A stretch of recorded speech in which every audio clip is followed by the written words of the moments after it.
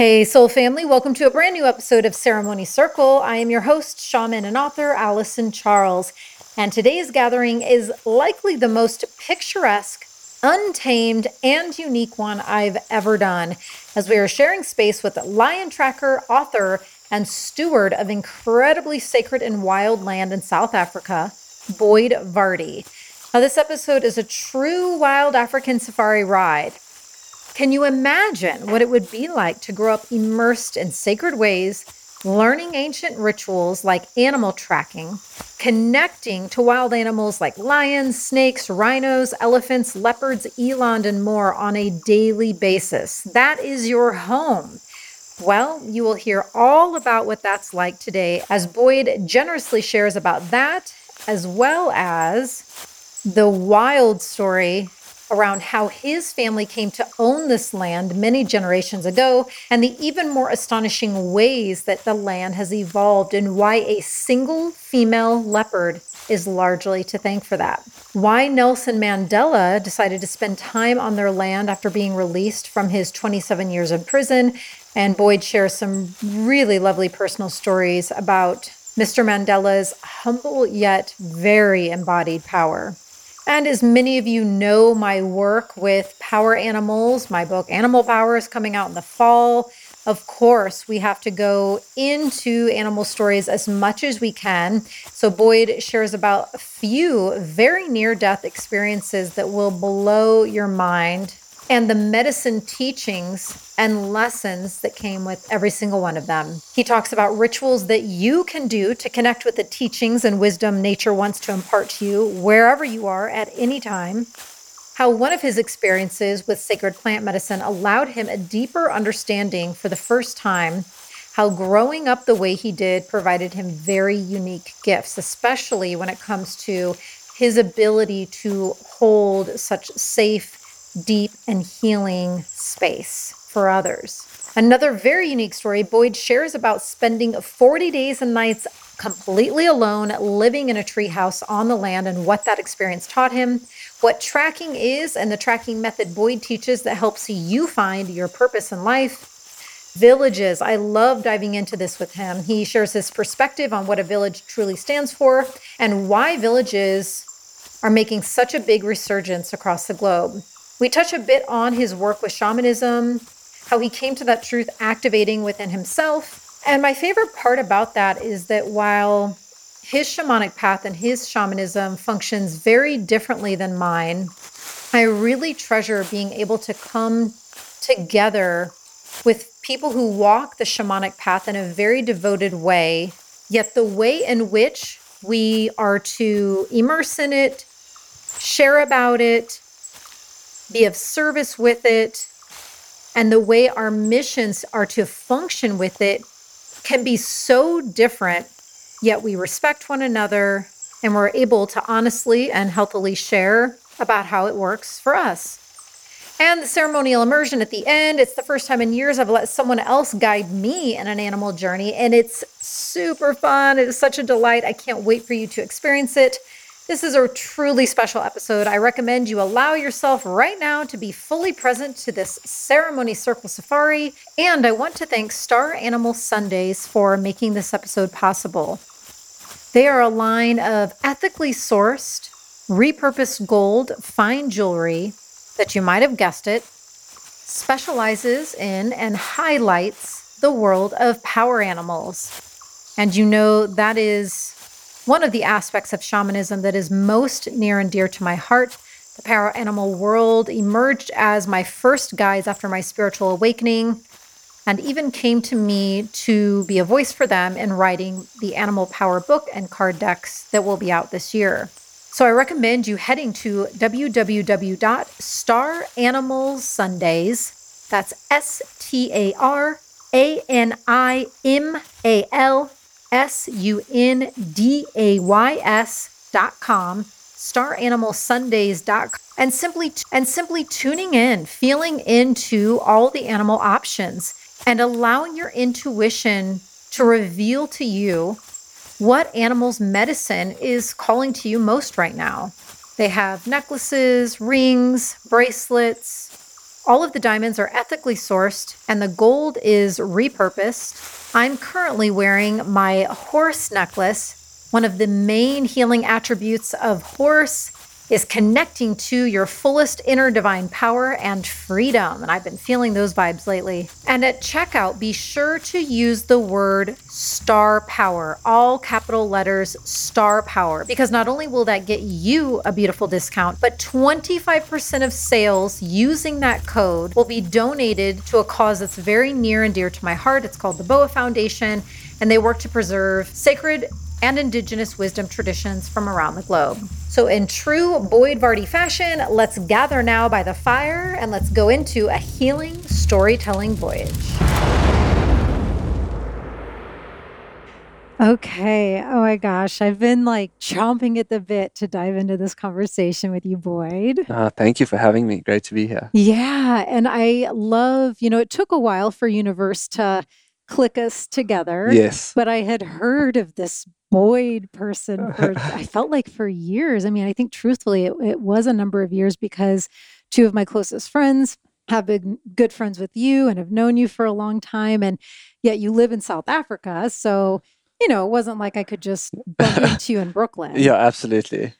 And then it was so cool. What made the timing of us meeting in Austin this past week even neater is that Ksenia, one of these mutual friends, had her wedding on your family's sacred grounds. I know. It seems like it was all happening at once, She was in South Africa. You had heard about me through her. She was on the land. It was as if something intelligent was just moving all the pieces around. Totally. And what struck me, Ksenia and I have been very, very, very dear sisters for many years. But the second that Zoom, so for those listening, yeah, she shared about this publicly, so I'm not like spilling any beans here, but Ksenia got married on Boyd's land, his family's land in Africa, and she did a Zoom wedding. Mm-hmm. And I was a part of this Zoom wedding, and she invited 7 of us to do, an offering or a blessing for their marriage. And so when the Zoom pinged on and I saw Eric standing there at the altar area, I mean, it was pretty unexpected for me. I got blasted. The energy came all the way through the screen. All the way through. And it was one of those spiritual blasts where you just start to weep, because it's clearing and opening you in such a magnitude. Yeah. And yes, part of the weeping was I love both of them dearly and they've been together and now they're getting married. But I could just hear the voice, the land. Why is that land that strong? Oh my goodness. I mean, it's such a great place to start. The land has a story. The land has a story with the people there. And really, it's a story of transformation and it's a story of restoration. And it's a story of a profound reconnection. It's a story of healing in some ways. And the story begins in 1926 when my great-grandfather was at a tennis party and he heard about these bankrupt cattle farms that were being sold in the wild eastern part of South Africa. And were they being sold for like really low dollars? Being sold for no money because they were dry and arid. The cattle were getting eaten by lions. And it was just like a difficult place to operate. And so he had been drinking some gin and tonics and he decided, I'm going to buy one of these places. And he bought it in the consciousness of that time was he bought it because he wanted to go and hunt there. And so in the June of 1926, he went there for the first time and there was just nothing there. And in fact, most of the property was high scrubland. And what had happened is where the cattle had grazed the land bare, the land to defend itself, when the rain falls, instead of being able to absorb the moisture because of the bare ground, instead all the moisture runs off. And so the land tries to defend itself by putting up scrub, basically. And so that is what had happened there. And you could drive around there for hours and hours and you wouldn't see an animal. And we're talking 5,000 acres, right? Yeah, I'm not sure exactly what the translation into acres is, but yeah, about 6,000 hectares. So it's even a little more than that. Okay. So a lot of land. It's a big piece of land. So my grandfather went there to hunt and they would see the odd lion and hunt it. My grandfather went there to hunt and then my father and uncle grew up hunting there. And in 1969, there was a really defining moment and my grandfather died very suddenly. And in the wake of that loss, my father was 15 and my uncle was about 17. The family advisors gathered and said to them, well, first things first, you got to get rid of that wild place where you used to go hunting. There's nothing going on there. It's scrubland. Hunting lions is dangerous. So you got to get rid of it. And from a place very deep inside of himself, and this is what's been really the central interest of my life, from a place deep inside of himself, my 15-year-old father stood up and he said, we're going to keep the land. Oof. The family advisors said, well, how do you expect to take care of your mother now that she's widowed? That it's going to drain you of your finances. And he said, we'll make it valuable. And in that moment, quite incredibly, my grandmother, and this is, the wisdom of the feminine, she looked at her 15-year-old and 17-year-old son and she said, I will support what the boys want to do. And so that started us on a journey, and that's what got us into the safari business. So my dad as 15 and my uncle as a 17-year-old, and then very soon my mother, that my father and mother met when they were teenagers, they started to try and get safaris going so they could generate an income. And it was a shambles. There was these 3 mud huts. There were no animals. And also there was no running water. There's no running water, no power. So it was not a luxurious... Oh my God. I mean, there was literally 3 mud huts. And I'm told that when it rained, people would sometimes go outside for shelter because the roof, So it was this ragtag operation, these young kids, but they were passionate about getting it going. And word got out that, if you went out there, you wouldn't see any animals, but there was these 3 very enthusiastic young people who you'd have a great time with one way or another. Right. And that went on for quite some time. And then there was another defining moment, and that was the arrival of a man called Ken Tinley. He was a high school dropout who had been put into a biological sciences degree because he drew a picture of a moth with such intricate detail that the dean of the faculty said to him, okay, you're in. And then he had done a PhD in, fauna and flora, living alone in the wild for about a year in this wild reserve called Gorongosa in Mozambique. Mm. And during that time, something happened inside of Ken, and he connected very deeply with the land. And it was like he could sense the movement of water through the land, and he saw how that brought certain flowers and how that brought in certain animals. And he was in tune. It was as if the rivers were running in his veins, and he could feel the entire scape around him. And so he arrived and he met my father and uncle and my mother. And he said, if you want this place to work, you must partner with the land. Mm. You must think of the animals as your kin. Mm-hmm. And you must make sure that you bring in the local Shangaan people into this journey. Yes. And so they said to him, partner with the land. What do you mean? And he said, come, I'll show you. And he would take them out to these erosive furrows where the cattle had grazed the land bare. The rain had fallen, and instead of being absorbed, it would run off, and you'd get these deep furrows, and you'd lose all that moisture. And he showed them how to clear the scrub and pack it into those erosive furrows. And as you did that, it was like putting the plug back in a bath. Mm. Suddenly the soil charged with moisture, and the grassland started to return. And so they started to do this work, and this is where it was really profoundly impactful for me, Alison, is I would see them cutting away scrub and clearing away the scrub, and it would look like destitute, It would look like, oh, this looks terrible. It's all been cut away. And then you would go back there a year later and a grassland would be forming. Mm. And then a year later you'd go back and a herd of wildebeest or a herd of waterbuck had come to graze. Because they could sustain themselves there more. Suddenly, as the terrain started to open up, the animals started to return onto the grassland. And those two, I know it's quite metaphorical, but for me as a healer, there's 2 things that I see. The one is when someone has been badly traumatized. I always think of a person almost as a landscape. When a person has been badly traumatized, the very thing they need to help them heal is the thing they're hardened against.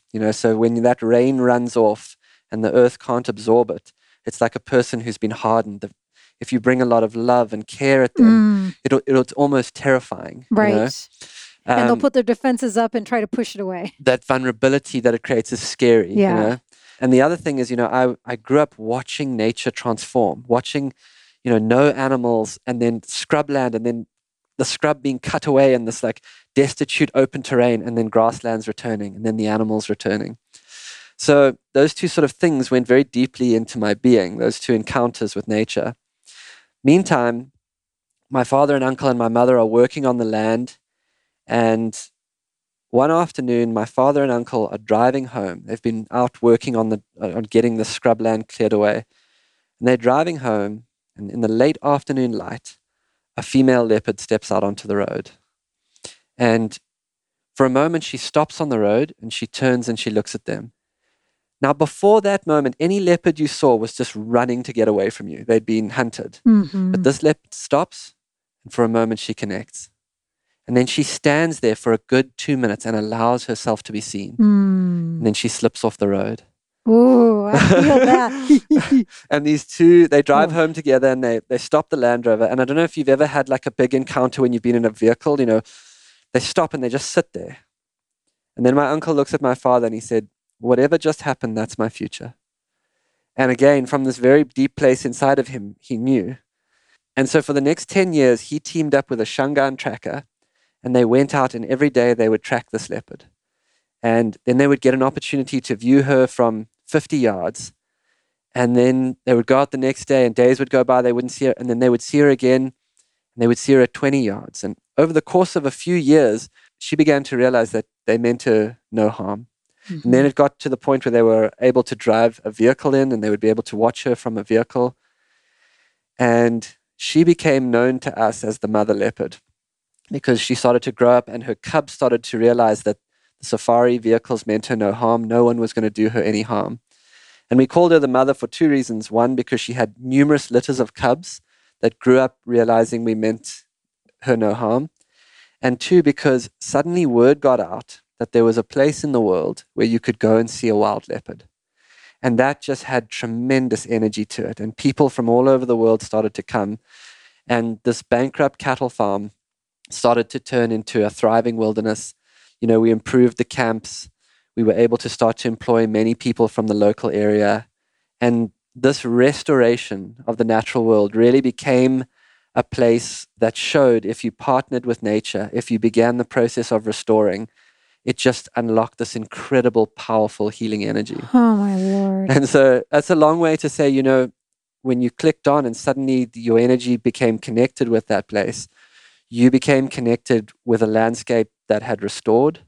You became connected with a place where people and animals have rebuilt their trust with each other. And you became connected to a place where we are in a deep relationship of kinship with wilderness. Right, the sacredness, the reverence. All there. Oh, all there. Man. You can go out there and you can encounter an animal and be in its presence and be in its energy. And it knows, because for years and years we've been very sensitive about how we view the animals. It knows that if it gets uncomfortable with you, if it turns and shakes its head as if to say, enough now, that guide who works there is trained to say, let's give this animal its space. We never push the animals. And so it's really quite remarkable. And now what's becoming really interesting is over the last 10 years, my sister and I have worked very intensely to start to use it as a place where people can heal and a place where we can reconnect people with nature. And it has become even more magical. Now that we are setting intention, we didn't know this stuff growing up. We were just wild South Africans. But now that we're starting to understand, to set intention, to actually ask that field of energy that is nature to teach us, to support us when we're running workshops there.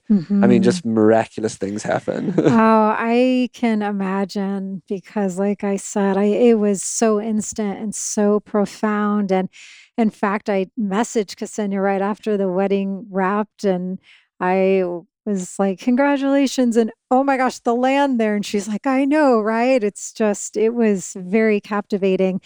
And so I was curious when I was feeling into our chat. It's like, I wondered, I guess it's perhaps similar when someone's born with psychic abilities or shamanic gifts.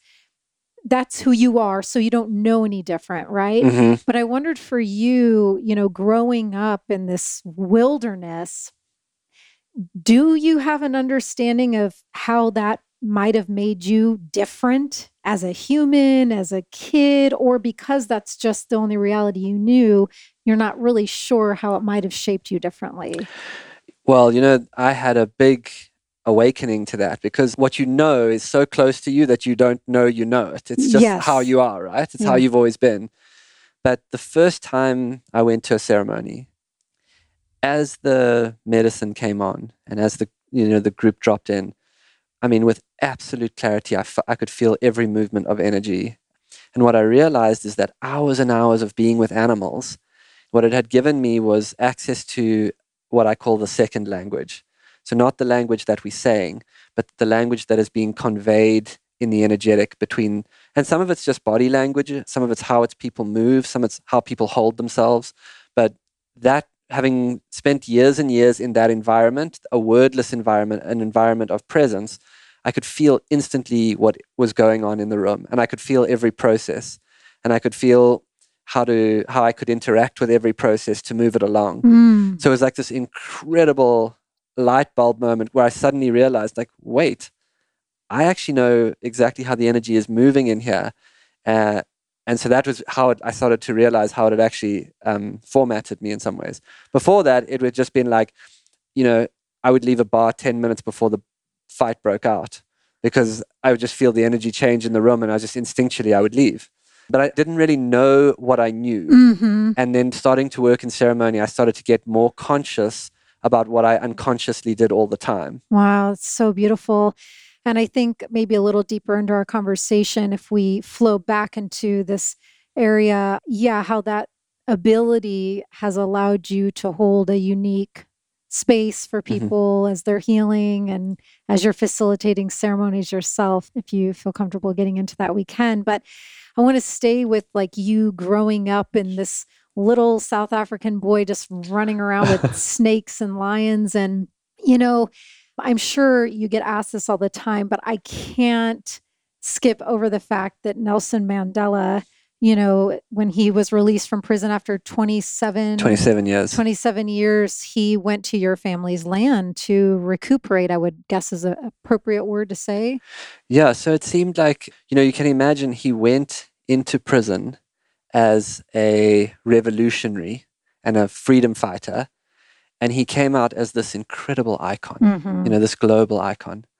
And all through the time of apartheid South Africa, you'll remember Ken Tinley's words were, partner with the land, think of the animals as your kin, and make sure that you bring the local people into the economy of wildlife, bring them into the process.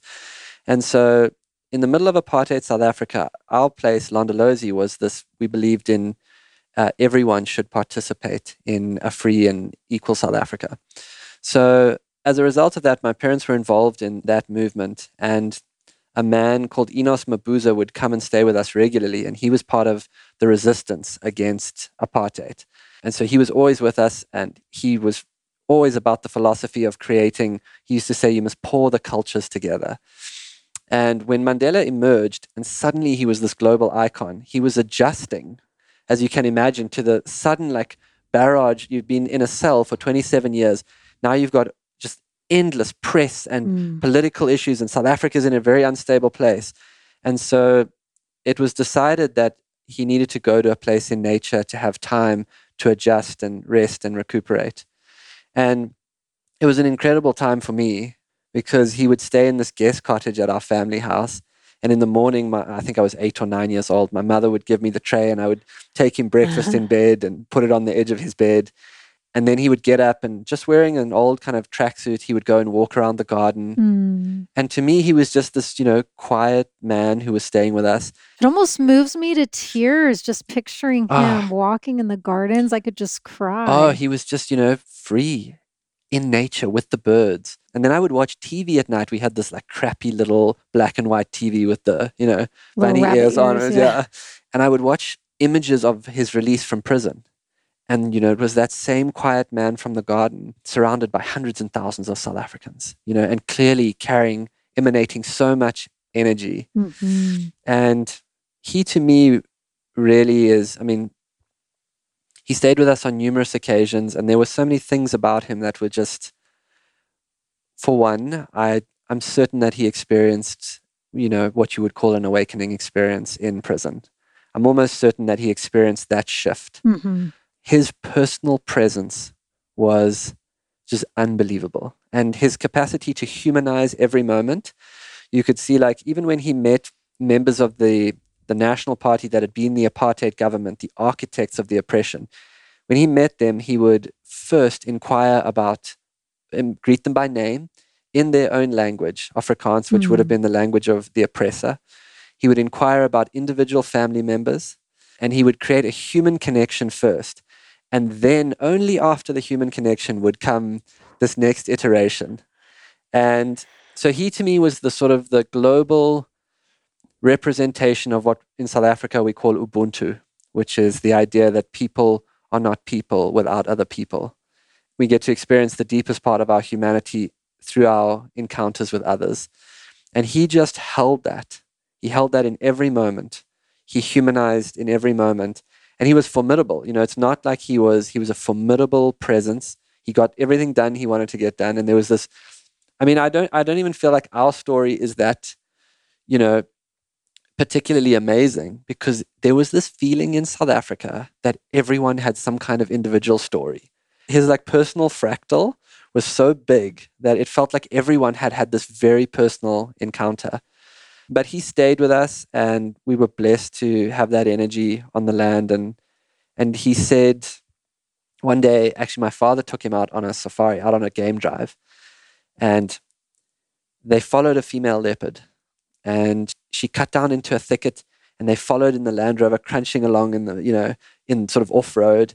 And then she darted out of the thicket and she made a kill. She caught an impala, and she turned and she pulled it up into a tree. Like in the late afternoon light, this leopard was up in a tree with an impala.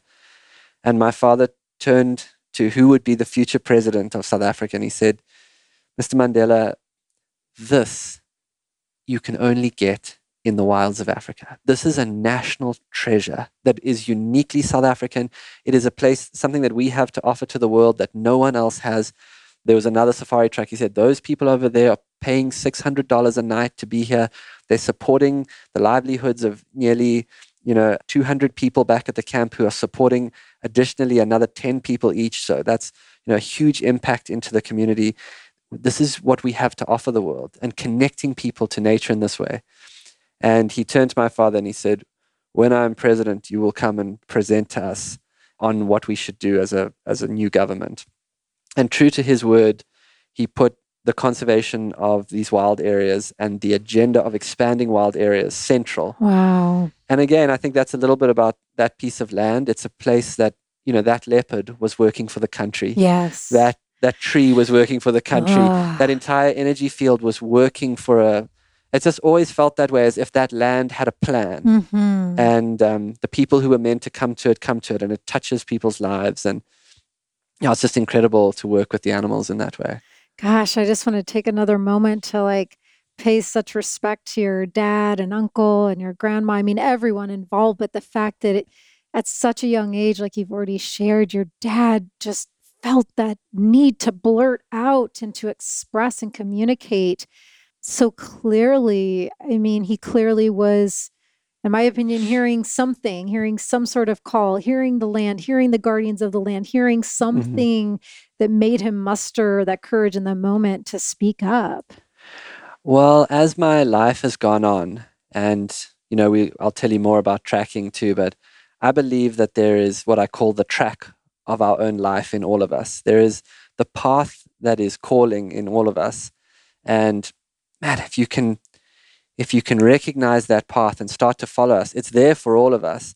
And I think part of why I'm fascinated in it is that I grew up around people who seemed to just know when it was time to follow it and go for it.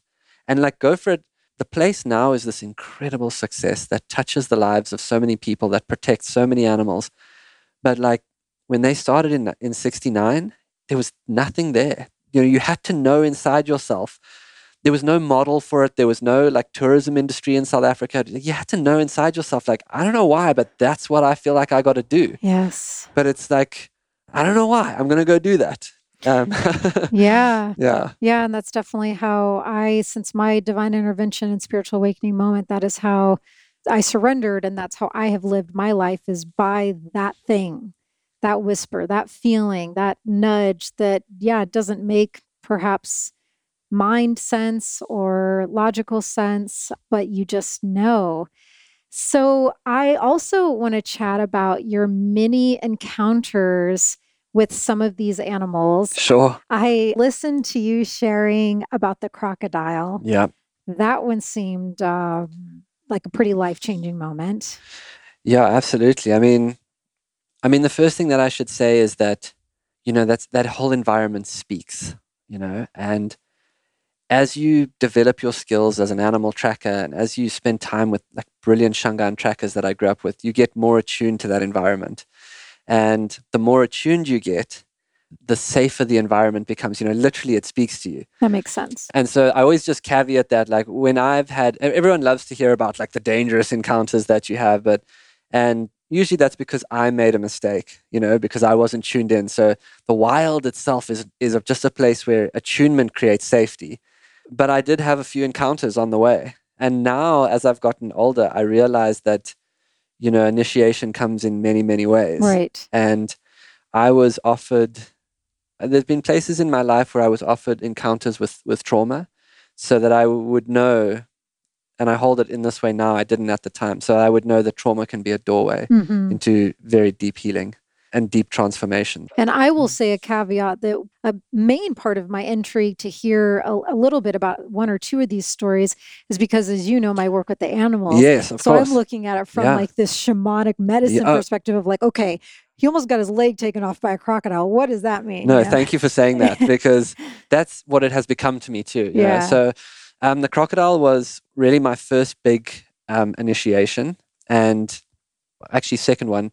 But what happened was it was a hot day, and I'd gone down to the river with some friends, and I had gone with a local Shangaan tracker by the name of Solly Mhlongo. And we weren't officially guiding, this group of people who were with us, but they were friends who were with us. And we got down to the edge of the river. We had a little picnic, and the water was clear, beautiful clear water running over sand. And because it was clear, I thought we've got good visibility here. And I turned and I began to walk upstream in the knee-deep water. Solly walked sort of on the edge of the bank. He was walking parallel to me. And actually the other folks had stayed under the tree. We were just, ambling upstream a little bit. And there was a place where the bank had fallen away slightly. And so, it dipped into a little puddle, but I felt like I still had good visibility. Of course, the thing that you know about a crocodile, if you know anything about crocodiles, is as they go underwater, you can see them, you can see them, you can see them, and then it only takes about that much water, and suddenly you can't. It's between being able to see them and not see them is like an inch. And there was a place where a tree had fallen over, and I sat down kind of where the sandbank fell away, and the tree had fallen over. I sat down just on the edge of that into the water, just to cool myself down. And of course, the crocodile was where it had fallen away. And I'll tell you, the first thing you notice when a crocodile bites you is just the incredible pressure. You cannot believe the force of that bite. And it bit me, and it sort of went to pull me into the deeper water. And I threw my hands up and I caught onto this tree, so it couldn't get me all the way in. And I began to kick my leg and shout. Solly, who was on the bank, he turned and he immediately began to make his way towards me. Crocodile went to bite me a second time, and as it bit me, I kicked, and my foot went down its throat, and it spat me out. I remember seeing myself from the outside of my body, and I remember seeing this physical body climb, like just pull itself up into the tree. And as I came out the water, from my knee down, my leg just sort of opened. It was mangled. And I remember seeing I was weird. I see it from the outside. I remember seeing the blood coming out. And I got up into the branches of the tree, and I kind of got through the branches of the tree, and I fell onto the bank. And right at the moment that I fell onto the bank, Solly arrived at the deep section of the channel. And he saw me on the bank. He saw the state of my leg. He knew exactly what had happened. And he knew that in the deeper water between him and me was a crocodile. And he just came straight into the water. And I mean, it's still, it gets me to this day because he was such a special friend. And he crossed that water, just up to his waist. And he got to me on the bank. And, you're vulnerable on the bank. And a crocodile, if it knows it's... And they're fast. Yeah, if it knows it's got a chance to get you, it can be quite relentless. So he grabbed me and he pulled me up onto the second part of the bank. And when I got up there, he pulled his shirt off. And I heard this voice in my head, and it was my uncle's voice. And this is a side story, but when I was a little kid, my uncle would take me to the river. and you would drop into the rapid and you would get washed down the rapid and he would grab you and pull you out. It was like the game we used to play. This was years before the crocodile population went up. And one time I was going down the river and he missed me. So I kind of got washed down river. And eventually when he got to me, he pulled me out and I was crying and I don't know, I was like 9 years old or something, or 10 years old or whatever it was. And he said to me, my uncle's like a sort of a rugged dude. He said, hey, when you're in the bush, you never panic. If you panic, your brain turns to sponge. You never panic, okay? You got to keep your cool. So it was like this lesson. And when I got up onto the bank with this mangled leg, I heard this voice in my head saying, slow down. Don't panic. Slow down. I started to slow my breathing down. Solly gave me a shirt. I did first aid on myself. We got everyone together. We calmed them down. Right. You know, we just like trying to like hold that energy of like everything's okay, because they were obviously terrified now. And then got into a vehicle and I managed to radio the camp, and the camp managed to radio a plane, and they managed to get me to safety and, you know, stitch the back of my leg back up. And now all that happens is I've got this one weird club foot.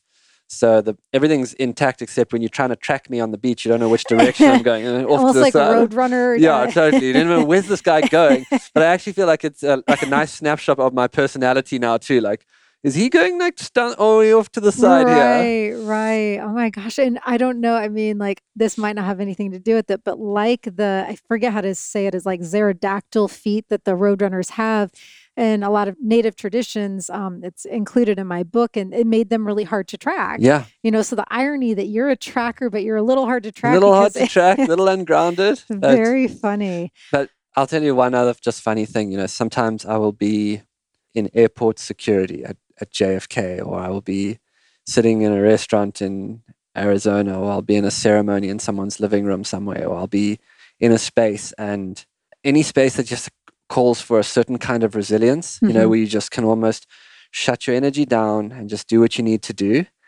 I can feel that crocodile out there in the river somewhere, and I'm almost certain that that crocodile is still alive. And that crocodile that my leg has been in its mouth is out there in a river on the wild eastern part of South Africa. Yeah. You know, and I feel a grateful connection to that animal that just puts so much of that resilient energy into me for when I need it, you know? Wow. I really love that, because I was going to ask you what are, you know, one or two of the little medicine nuggets that you took away from that encounter. And that seems like one of them. That was certainly one. The other is, you know, how to manage my own energy. And I had another encounter with that when I was very young. And I think the space taught me this. You know, when I was maybe 12 years old or so, I was hunting an impala, an antelope, with my father. At that time, we used to hunt for the pot. And we crawled up onto a termite mound. And I had lain down on the mound, and I took a shot, and the antelope all ran, and then they stopped. So my father said to me, just lie very still, and let's just make sure that that antelope has gone down. And we lay there for a few minutes, and then suddenly I felt this movement across my leg. And I looked down, and there was a huge black mamba, which is this incredibly venomous snake, and it was crawling over the back of my legs. And I grabbed my father, and I said to him, shit, Dad, there's a mamba. And he looked around like, where? I said to him, it's right on us. Don't move. Don't move. And from a young age, I knew that, you know, there are moments you have to have a presence to control your energy. And that was taught to me by being out there a lot. It was taught to me by other trackers. It was taught to me by my father. It was taught to me by my uncle. But that snake crawled on us for nearly 3 minutes, and we lay dead still. And that's a long time to have a black mamba. Long time. I mean, if you would have said 30 seconds. Oh, no. For 3 minutes, we just lay there. And then it turned and it came up my body. And I thought, if it gets onto my face, that's, you know. And then it turned and it moved away from us. And my father grabbed me and he ran over the top of the mound, and there was a thorn bush. And I remember he put his head down and he punched straight through this thorn bush. And when he came out the other side, he had branches sticking out of his head, and he looked like he had antlers. There were thorns, you know, and he had blood coming out of his mouth because he had bitten the inside of his cheek so hard. And I didn't have a scratch on me. Wow. And there was another moment, you know, you got to learn, you train yourself in shamanic practices to generate presence where there's fear, and generate presence. Actually just generating presence all through life. learning how to monitor your own body's physiology so that you can, be with a rise in energy, but be present with it too. So all those little things. And, if you get into a ceremony and suddenly the energy starts to peak and something very heavy starts to move, something very intense starts to move, something very dark starts to move, to be able to generate the presence to hold that. Yeah. And for a person to, I think in any kind of that sort of healing work, people can feel unconsciously what depth they can go to with you. And they can feel how much presence you can generate in the face of whatever they're holding. And if they can feel that you can't, then they won't. It's almost like their psyche knows they won't go there, right? That makes total sense. Yeah. Yes. Ooh, those are some good ones. So yeah, those were encounters. And I mean, I had one which is a whole different story, but it was probably the closest to death I've ever come. Oh, really? Yeah. But it involved a swarm of bees more than anything. Oh, wow. Yeah. So I don't know if we want to get into that now or if we want to keep it moving. I mean, I would be open because, and we will get into the tracking. And I mean, there's a lot of things I want to cover with you, but it's not every interview where I can go like so animal focused with someone. Sure. So if you're open to sharing about the bees. Sure. I mean, this was like, I've actually come to think that this might be my closest encounter. When people say to you, what's the most dangerous thing? And I've tracked, hours and hours and hours tracking lions. Right. Which we'll get into. But, what's the most scary thing that's ever happened to you? Honestly, I would say it might be bees. Well, I actually love that because just the one little silly thread that I'll toss in when I guide, shamanic journeys for people to unite with their power animal guides and whatnot. And not that this happens all the time, but, you'll definitely hear people like, oh, kind of bummed that they met a firefly or a crab or something. And I'm like, never underestimate the power of any creature. I mean, that is really the way to say it. So I became fascinated by bees, as I think many people in the consciousness space do, because it's the social insect. They pollinate thousands of flowers. They can read electromagnetic fields. They generate a negative charge on them. So when they land on a flower basically spits positive pollen onto their body. When you start getting into swarm theory, it's just incredible. Like every individual bee reacts to local stimuli. And when enough individual bees react to local knowing, what they know to do, somehow, and they do these dances, somehow it activates an algorithm, and the algorithm fires through the entire swarm of 70 to 80,000 bees, and suddenly they all move as one. Yeah, and you'll see videos of that where it's just like this amoeba in the air. Yeah, so it's just, and I'm fascinated by that idea, like individual knowing resulting in, collective transformation. So I was fascinated by this. And so I asked a local beekeeper to take me to his hive, and his name was Simon Sambo. And Simon had a very beautiful honey-like voice. I said to him, Simon, would you take me beekeeping? He said, absolutely, I can take you beekeeping anytime. So I had been working out, and I said to him, Simon, can we go? I said, yes, let's go to the hives now. So we go out to the hives. And this is on his land? This is on our land, where we had a hive. Oh, he had 2 hives himself. Oh, okay. So he's got this like black crate, and he opens it and he says, first things first, you must put on your beekeeping suit. So he gives me the beekeeping suit, and when I put it on, it's a little short for me. Like, it's a little short on the ankles.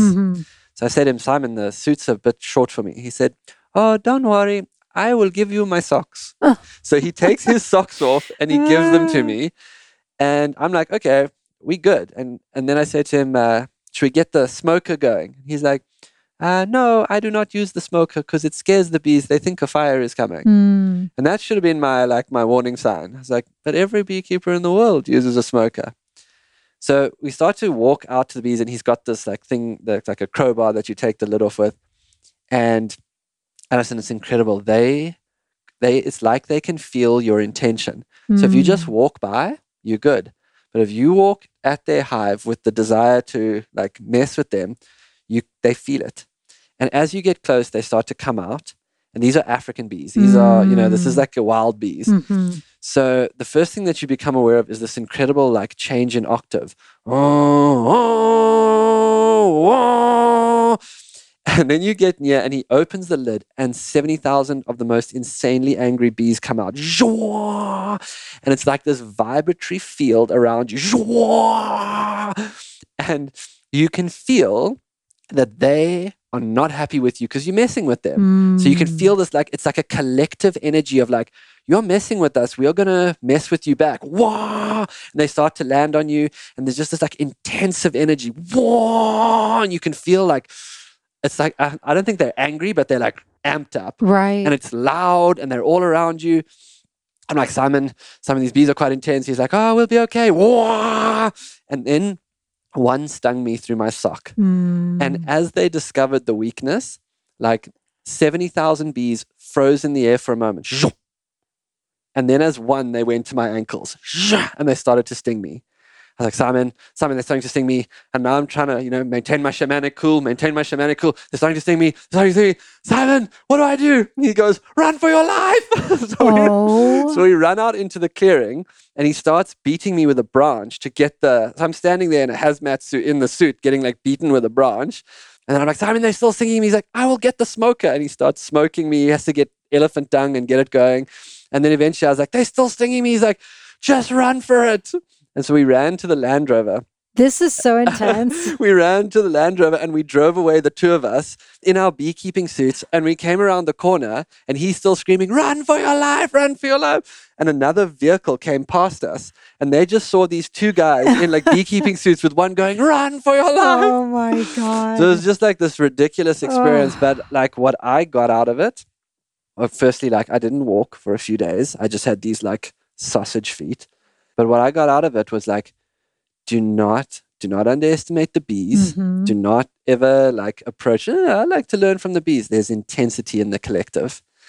And do not underestimate the ferocity of focus that can happen when the collective shifts its focus onto something. It's almost like I felt the power of that. I see. That's interesting. And for some time now, I felt like, the bees also hold a deeper message for us of if each one of us can get attuned to that thing we know to do, we can move this algorithm of the collective. And enough of us just starting to get really tuned into that, what you call the voice inside you or what I call the track of your life. Like you never know when this whole thing might move into a different way of living, into a different ways of, being connected with nature. So these have been my teachers, and I don't say that stuff lightly. I think that we live in like very difficult times, but I do not think all of the models for human destruction and the weight of what we're dealing with right now, I don't think they account for a collective awakening and what could happen in a collective awakening. And if the bees showed me anything, they showed me there is immense power in that collective and anything's possible if we fire that algorithm together. Yeah. Let's sit with that for a second.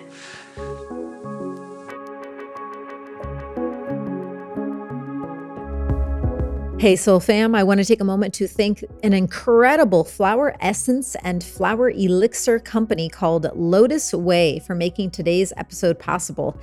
As a shaman, I'm very tapped into and very much know the healing power of nature and the medicine and healing powers that come from certain energetics.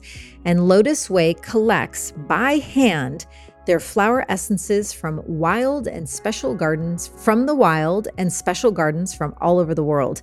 They have various products in their line, everything from aura mists to anointing oils to bath salts. But what I've been focusing on taking lately are their flower elixirs. I take them every day.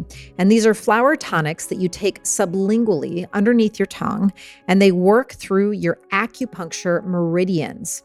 It's a liquid infusion of a flower or plant's chi or life force, and they have a powerful range of different elixirs to pick from. What I have been using are the Wild Abundance Elixir, and that's for prosperity, divine beauty, magic in everyday life. The Night Blooming Sirius Elixir for big leaps and fearlessness. And the last one I've been diving into heavy is the Expansive Presence Elixir, and that's for power of receptivity, luminescent expression, and divine nourishment. And I can truly say that I've been experiencing this inexplicable support. I'm feeling it from the inside of myself. That's the best way that I can explain it. One little example, I was going through quite a tough experience last week. And it's one that I think the vast majority of the population, if they had gone through it, they would have also deemed it pretty challenging. But what I witnessed in myself was that I was able to move through that challenging experience with much greater strength and quickness and ease and grace, while also holding a space of love. And I truly feel my new Elixir friends played a big role in this inner divine support. And you guys know I only share about products and brands that I truly believe in, that have made a meaningful impact on my life. So I'm so excited to share Lotus Way with you. Perhaps you want to give some of these awesome products as a supportive gift to someone you love. So just head to www.lotusway.com. That's www.lotuswei.com.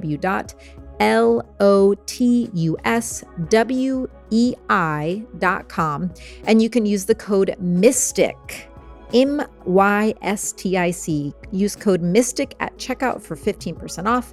And the founder of Lotus Way, Katie, is a truly lovely soul who I can tell is definitely in her calling with this work.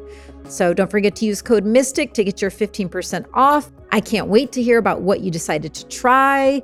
Tag me on Instagram. Let me know which ones spoke to you the most and how much you're loving them.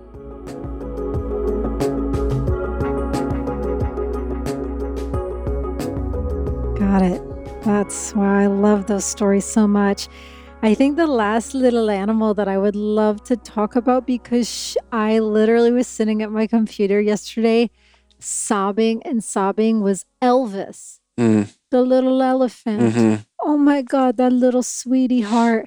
And the story of how the herd, how you guys started to realize that they were moving slower to accommodate her disability with her joints and her leg, or however exactly the disability was. But what a little sweetie. Can you share a little bit about her? Sure. Or him? I think he was a young male. Yeah. Oh. Elvis was an elephant that we got to know on the reserve. It was a young elephant that would come in with the herds that came in from Kruger National Park to feed up the river in the winter months. And Elvis had these two very badly damaged, well, not damaged, but a birth defect. And the hind legs moved at the same time. So he would essentially crawl and then crawl the front legs forward and then pull the back legs. Yeah. And it made this very distinctive track.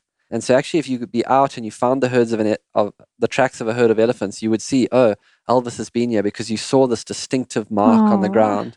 And we thought Elvis would, the wild is efficient. And we thought that, with this challenge, if we saw Elvis once, that would be a lot. But over the next 5 or 6 years, every winter, this young elephant would appear.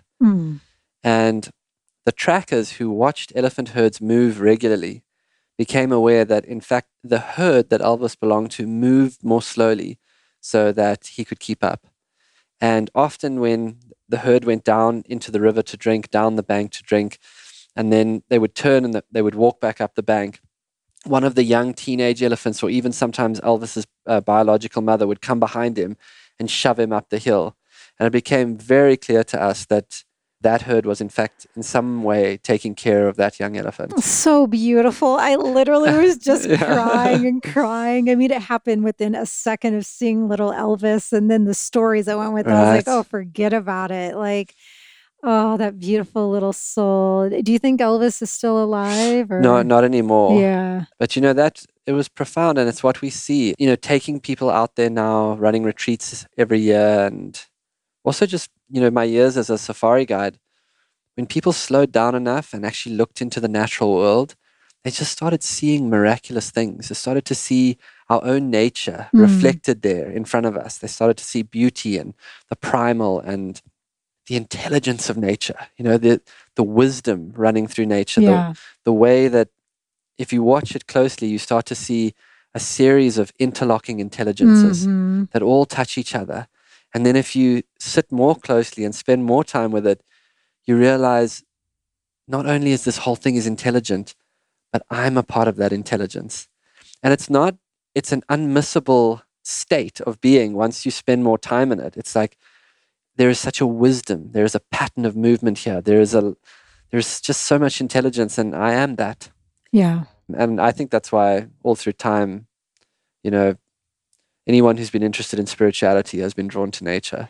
Yeah, it was really the go-to place that the track of my life led me to after my big divine intervention, when everything, my world got turned upside down, veil lifted, egoic shell obliterated. And I was like, everything's different. Even though I was living in Brooklyn, I just was so compelled every single day. I had to walk to the closest park, and I had to get as immersed in nature as I could. And that was my saving grace. And that was the intelligence that, and the animal guides were the first guides that presented to me my core power animal, the Black Panther, but then 3 additional guides, the frog, the bear, and the deer.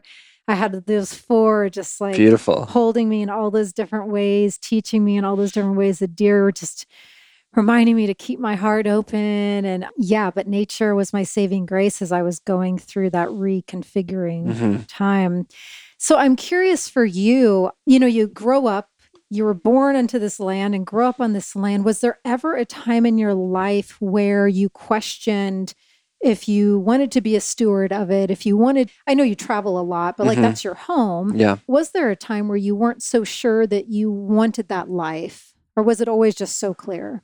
I think that what happened is that my own healing journey kind of became a part of that process. And so, what happened was I went to a boarding school when I was 10, and it was an incredibly traumatic experience to be pulled from that land and put into the school that was, I remember just little things like being locked into a dormitory, being locked in. And it was a very cold environment. It was not a warm environment. And I felt very fractured by that experience in some ways. I felt disconnected from the energy of the land, and in this cold boarding house it was a bad experience. It was a very traumatic experience.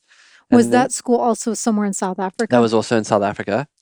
And then I had another experience where I had an encounter with violent crime when I was about 19 years old, and I had some pretty severe PTSD from that. And then I got bitten by the crocodile just after that. And so a few things had happened.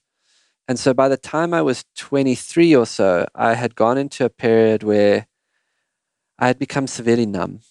And, on the back end of the physical trauma, of a very deep trauma involving this violent crime situation, I was just totally frozen. And, at the same time, I was working as a safari guide, but, I didn't feel like my life path was to be a safari guide, although I love being in nature. So that was bumping into it a little bit there. And it was at that moment that I met a woman who came on safari. And it was actually one of those profoundly transformative encounters. And what happened is another safari guide, a buddy of mine, said, "There's this woman coming.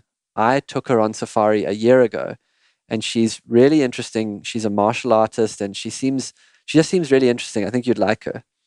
So I went into the guide room, and in the guide room, there was a big board where your name got allocated to who you would take out on safari. And I rubbed someone else's name off the board, and I put my name with her.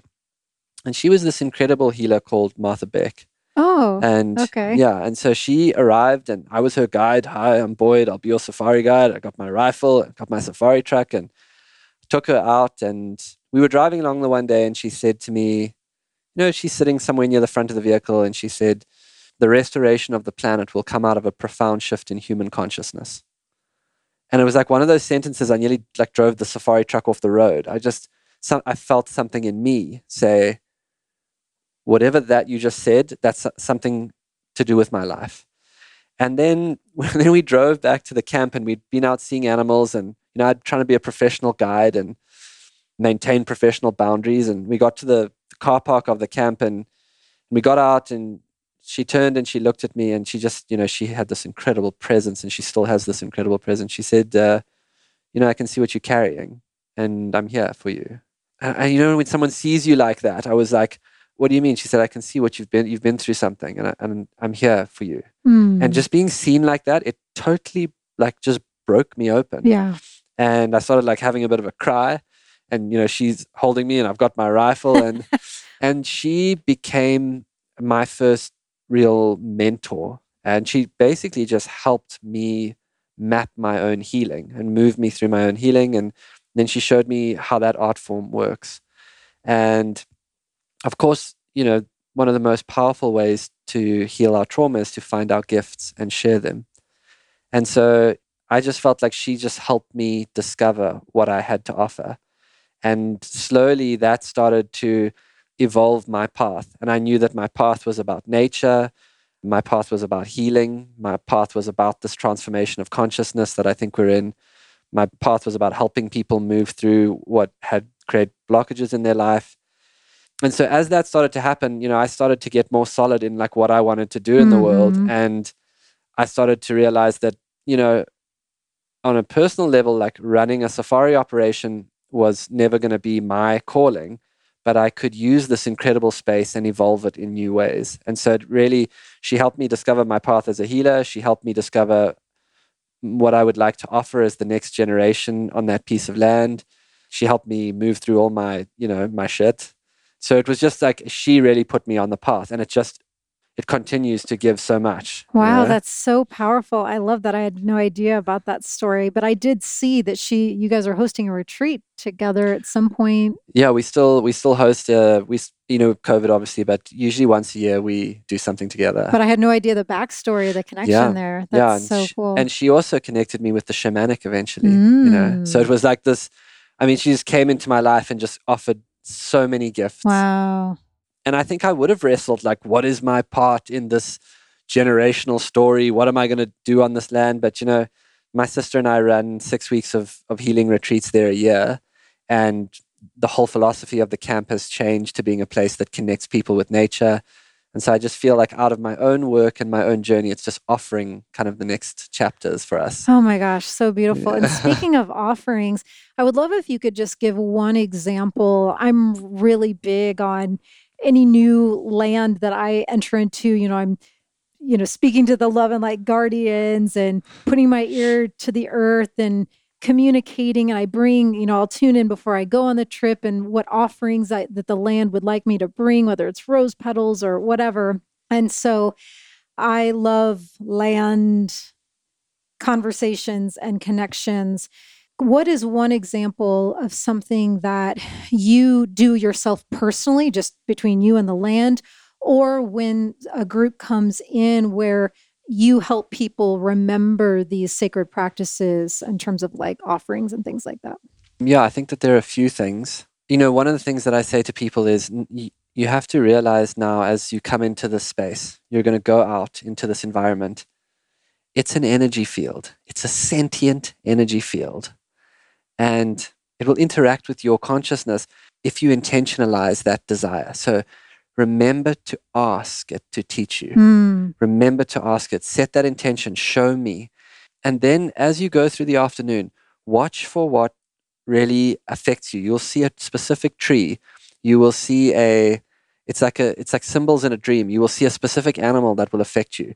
And then you will and then we can use a practice to start to work out what that animal's message for you is. Right. But like, that's the key, is like really remembering to ask. And I would say that, nature is one of the things that I've heard Eckhart Tolle say, which I really love, is in the moment, a human being that has self-awareness puts awareness onto, for example, a tree.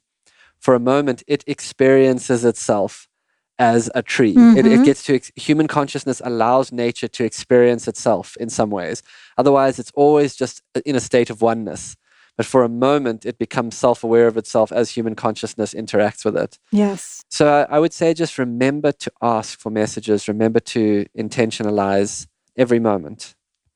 I love that. And before I move officially past some animal-specific stuff, can we just give a shout out the eland antelope, how incredible they are? Oh my gosh. I'm obsessed with them. They're like wizards. Yeah. I'll tell you, my best encounter I ever had with an eland was I was reading a book about synchronicity. And as I was reading the book about synchronicity, we were sitting on a sand dune in the Kalahari Desert.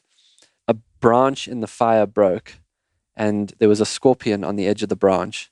As the branch broke, I saw the scorpion, and the sparks went up, and right above me in the sky was the tail of Scorpio. Wow. I'm reading Jung by firelight. in this huge, ancient desert. And the next morning I woke up, an eland was running down the ravine between dunes.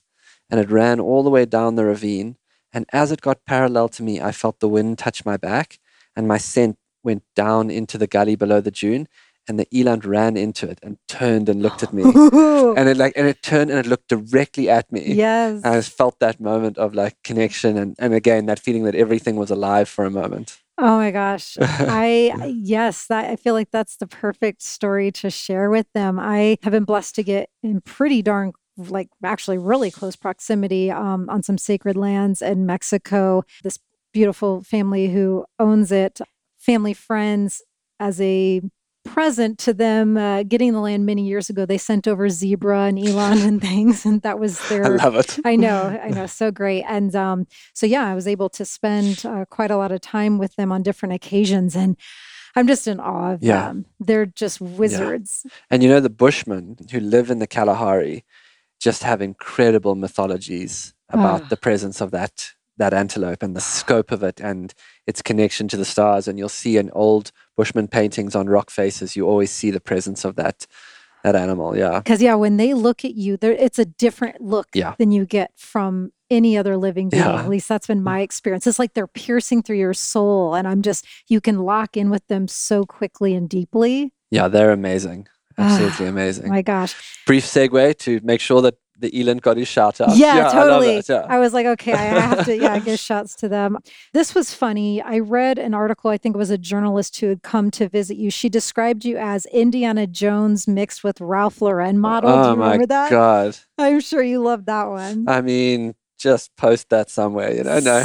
So funny. But I thought, it's pretty accurate description. You're, this young, smart, handsome guy who, you're rocking the safari gear. And it got me thinking, I moved beyond her description to thinking specifically about the safari gear, or like the clothes that you wear when you live on land like you do. And is there anything that gets evoked when you put that specific kind of clothing on, or are you just so used to it that it's just like, whatever?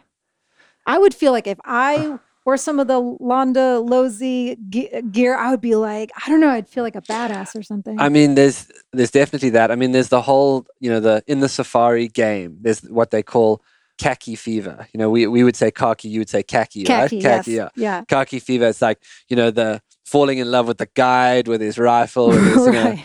And, I just knew as a kid, like my uncle used to say to me, like, you got to blend in, you got to be attuned. You can't be wearing gear that makes you stand out. So to me, it was more like just about being attuned, wearing clothes that allowed you to track well, allowed you to blend in well. Okay. I mean, what I would say about it is there's that level of it, and it's fun, the whole like safari guide thing. But any guide who spends a lot of time out there, what it just keeps infusing you with is like incredible humility, the feeling that, and actually like, if you want to play the bravado game, you're probably going to get a wake-up call at some point. Yeah. And, anyone who plays that game long enough eventually gets it wrong. That environment, it's actually about sensitivity. It's about awareness. And and if you have that, if you're actually attuning to it, not trying to stand out in it, oh man, it talks to you. And that's actually much more valuable to me. As I probably did that a bit back in the day, I'm, guilty of that at some point in my life. But as my journey has changed, I think my relationship with it has gone to a different place. Beautiful. Yeah. Love it.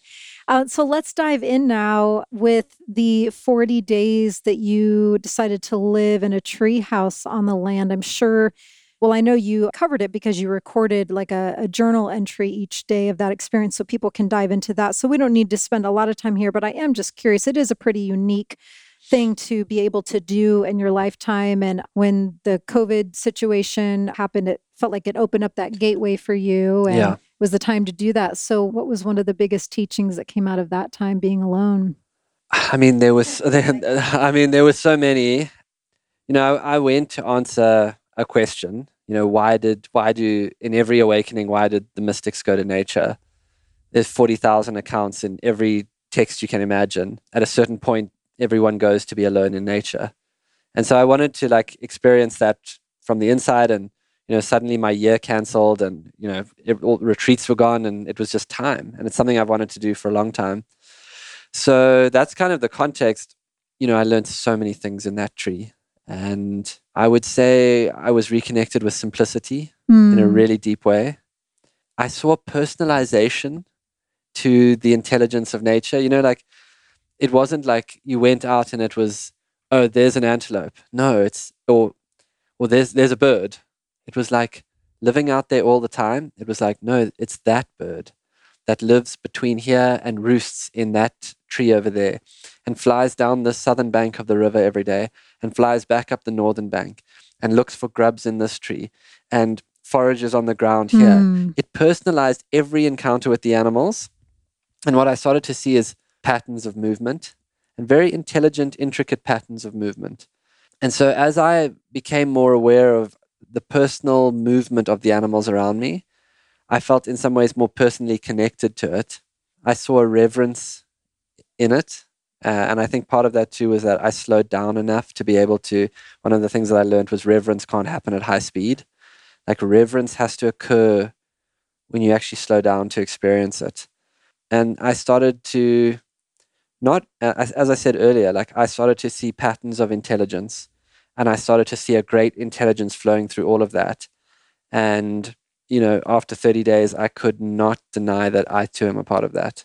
And that to me was the biggest thing is like, we are a part, this thing is intelligent, it's intricate, and we are fundamentally a part of it. This is a bit of a segue, but it's coming to me now, so I'll just say it. Like one of my first big medicine experiences, I was in so much pain over the state of the natural world, in so much pain. And the way that the experience went is, this imagery would open up and it would just be like this incredible jungle. And it would just go, this mist hanging over the jungle. And then this voice would say in my ear, look how old I am. And then this mountain peak, look how old I am. And it just went on like that for hours, just like the depth of the ocean. Look how old I am. And the reason I bring it up is that what I experienced out there living in that tree was that the wisdom of the natural world, it is so ancient. It is so beyond a conception of time that we can even begin to come to. And we are intricately connected to it, but we're a clearing in the forest. There's no need to feel pain over this because it is intelligent. And if we get out of balance, it will correct us.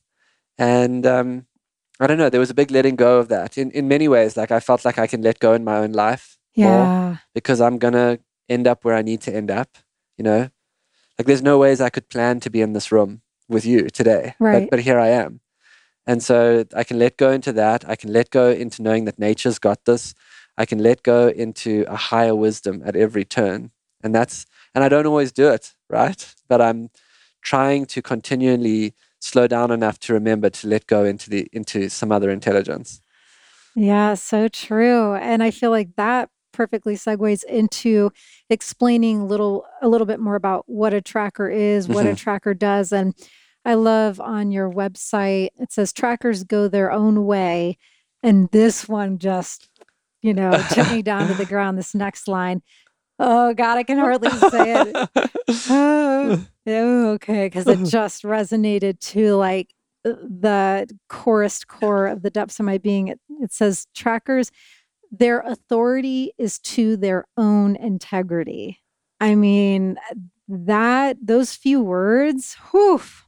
And the way of the tracker is for the people who want to make their own path under their own guidance. Mm-hmm. I mean, wow. I did not realize I don't think I've ever had an experience with the tracker. So to me, I was curious myself. I was like, oh, this is, some new territory for me to cover. But when I read that definition, I was like, oh, I do know this. Yeah. This is the shaman's way, Yeah. But yeah, share as much as you feel called to. I mean, okay, so there are multiple layers to it.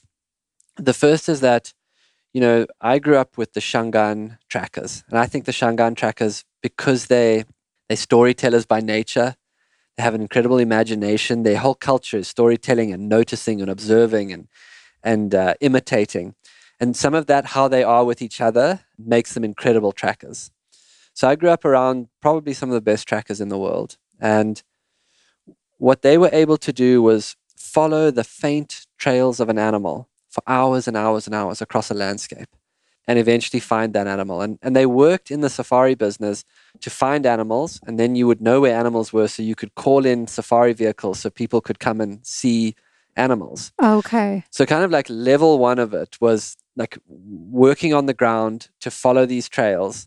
And that was my first experience with it, was learning to do that.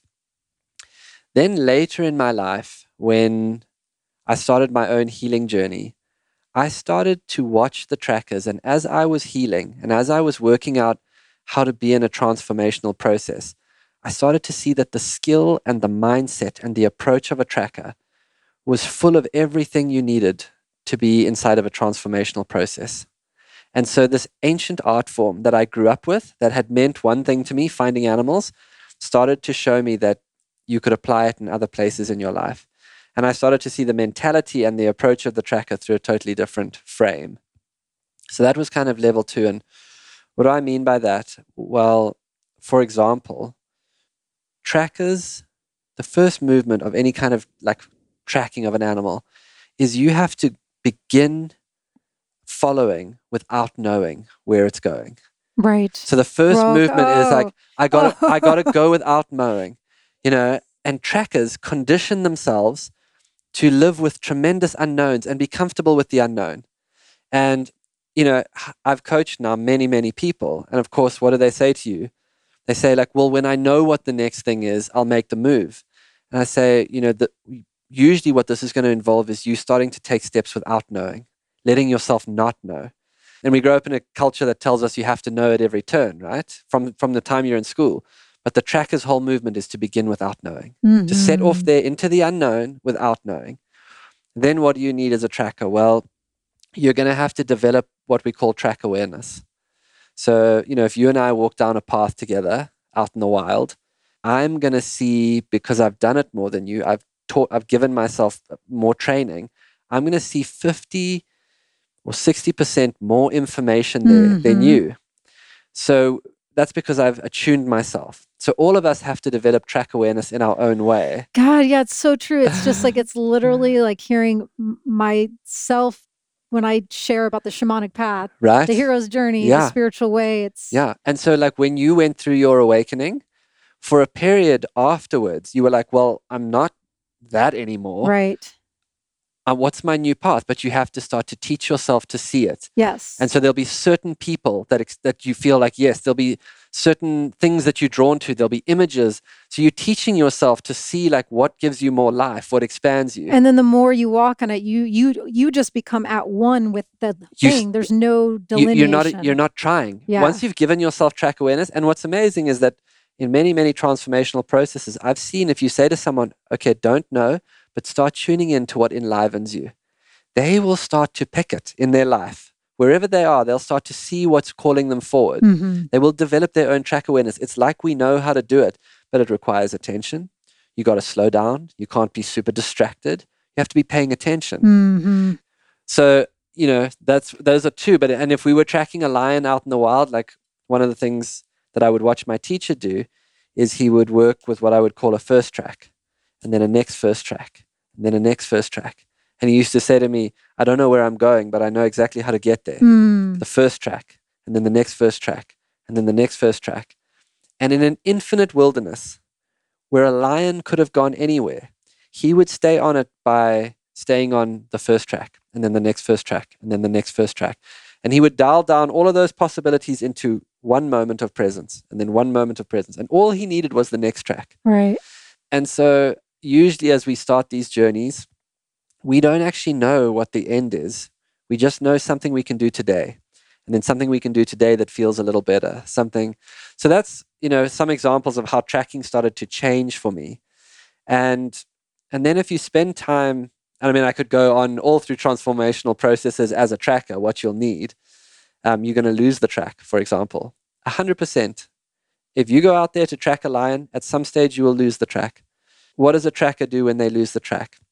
Well, if you watch great trackers, they'll go back to where they last had a clear track. So you might ask yourself, like, where in my life do I know I was last absolutely on track? And the other thing that they do is they start trying things. They just walk up ahead. They test any open ground. They're not frozen by the need to know what's happened. Where's it gone? I've lost it.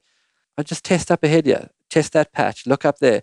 Anywhere where you don't find a track, they call that the path of not here. It's helping you refine actually where it was. That's so good. So I started to see tracking through transformational processes, and I started to realize that I had inside of me as a tracker the tools I needed to navigate transformational processes. And then I also started to look at a tracker, the archetype, the archetype of the tracker. Well, what is the tracker most true to? Well, they're most true to the track of their own life. And actually, if you hang out with trackers, they don't take instruction. Like the great trackers are wild. Yeah. They're rogue. They're wild to that thing inside of them. Yes. They're artists.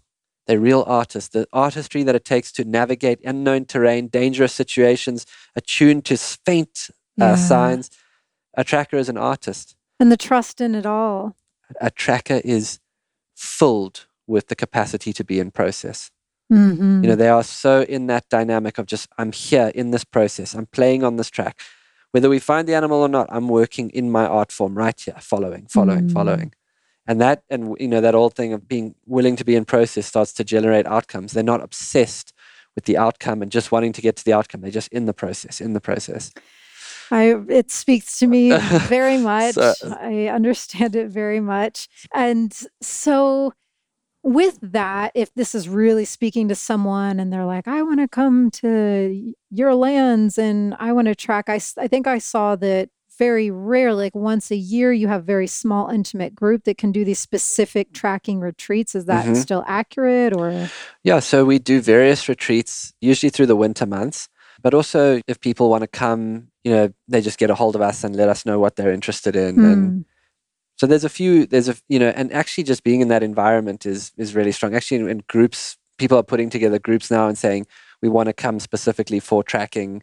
We want to come specifically to be involved in a more intentional encounter with nature. And so my sister and I are doing that all the time now. Oh, wow. It's so neat. I definitely hope to experience the land at some point. I think you've got to get out there. I just think it will really speak to you to be in the presence of wild animals. That's the thing. They're totally wild. Right. And they are allowing us into their world. And, one of the things that Martha taught me early on was that the animal realm is a wordless dimension. There's no verbal mind there. You don't look at the animals, seeing them thinking like, oh, I hope I'll catch some game tomorrow. Or I hope, they are just always in a state of presence. And as you go into that energy field, they start to pull you out of your own verbal mind and they start to pull you into wordlessness, into that empty, open state of presence. And as you start to go into wordlessness, you almost immediately start to feel oneness, And it's just such good medicine. And I feel like I actually have come to feel like people who are really working to serve this awakening, this transformation in human consciousness, it's a place that is there for them now to support and almost fill them up with energy and medicine. I strongly feel that anyone who's doing transformational work can come there and get filled up with the beauty of that relationship with nature there. That makes total sense, being the motherland and just everything, all the cultivation and healing layers of work that you shared at the top of the interview that went into shaping the land the way it is now. And we should note that it is very much unlike the 3 mud huts that it started at. It's now a very beautiful... Yeah, it's come a long way over the years. There are a few camps now and at sort of different levels, but it's very, very comfortable and there's running water, etc. now, and it's actually really beautiful. Yeah, it's gorgeous. And, we're getting to the tail end portion, but another thing that really struck me that I wanted to at least touch upon is the concept of village and it being specifically within your company. I thought, oh, what a great way, because I'm sure a lot of entrepreneurs, specifically spiritual entrepreneurs, listen to this podcast. And it says villages can be built in companies as well as communities. To create a village in your business is to stand for more than your product. It is to be contributing to a vast restoration. And I loved this. And it is to attract top caliber village builders into your company. And I just love that perspective and framework. So if there's anything coming up for you that you can touch on with that idea. Well, I think that idea is an idea that, really broad right now. I don't know if you ever heard the myth of Shambhala. There's this ancient Tibetan myth that there exists this land of Shambhala. Shambhala is a place in the mystical realms of the Himalayas. Some people say it's a real place. Some people say it's a place in imagination where the ancient wisdom of humanity is kept. And Shambhala will be rediscovered when people most need that information. It's this old Tibetan text, and the Dalai Lama has said of Shambhala that most likely Shambhala begins as an outer journey, a quest to a place outside, but ends in an inner discovery of a world inside of us. So what I would say about the village now is I believe that we are in a transformation in consciousness. And I think that many, many individuals are waking up to a calling, this track of your life, this calling inside themselves. And when many of us follow that calling, we start to activate what I call the village consciousness, which is actually a place inside each one of us, a state of consciousness that is starting to bubble up all over the world. And what it is it's an understanding that this modern culture that we're in does not offer a truly meaningful way of living. Mm-hmm. And the activism of the modern day is for each one of us to get in touch with that track inside of us, that calling inside of us, and live it into life and actually make up a different way of living again, a different state of being.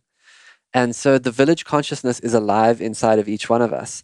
And it requires that we go wild again.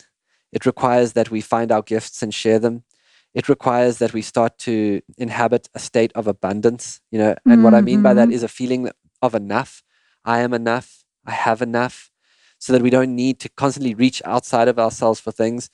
It asks us to reactivate our personal creativity. It asks us to share our gifts. So that's my take on the village now. Each one of us, I feel, has an opportunity to awaken the village consciousness, and you awaken it in your own life by creating a relational field around you. You awaken it in your business. You awaken it in your workplace. You awaken it everywhere. And I think when enough of us activate that village consciousness around us, something amazing can start to happen around us. And I think that's a little bit of what's happening here in Austin. You're really feeling that consciousness waking up. Like, people just know the way that we've been doing it for the last 100 years since the industrial era, it's not working. It's taking us in the wrong direction. But there's no model for a different way of doing it. And so it comes out of individual originality. And maybe I'm being a bit abstract, but, you could never have gone to college to do the job that you do now. What wakes you up in the morning, the way that you show up in the world, the way that you serve, you couldn't go and study that. There was no model. You have gone into yourself. You've touched a place that is very essential, and you've said, I'm going to work out how to let this come through me. And I think that a lot of people starting to do that will make different ways of living. And that's what we need right now. We need different ways of living that are more connected, that are more in tune. And so that's my take on the village right now. It's a state of consciousness that each one of us can activate.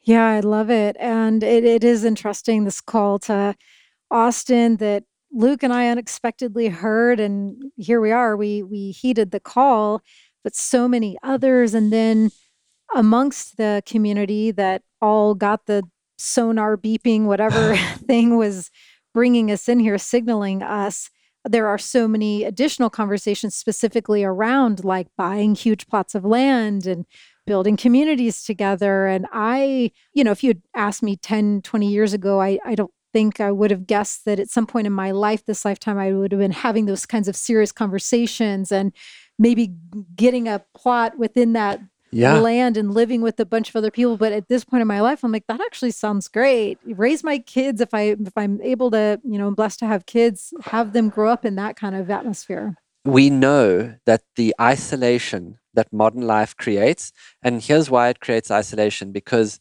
it's important to know this, structured into a consumer culture is a constant state of comparison. And so the way to work out, how am I doing in life? Am I successful? Am I doing okay? Is to compare yourself often based on material hierarchies.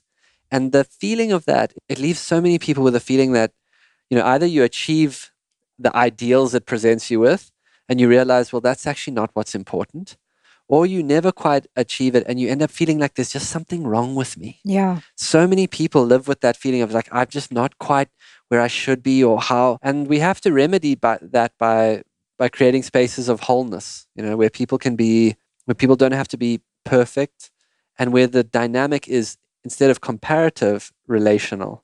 And that's growing up in nature. What is it? It's a relational environment. Everything, you get more attuned to yourself by being attuned to other things. And so the village is a relational field in which we are more connected to each other. And it's amazing. There is this like deep impulse in people to get back to community, to get back to a sense of connection. And I guess my final thoughts on that is it's activism. And what I see in people that this consciousness comes alive in is there's the feeling of enough, as I said. There is a return to simplicity. They stop wanting lots of stuff. They just want simple things. There is a desire to serve that seems to naturally arise. A desire, I want to share something. I want to give something.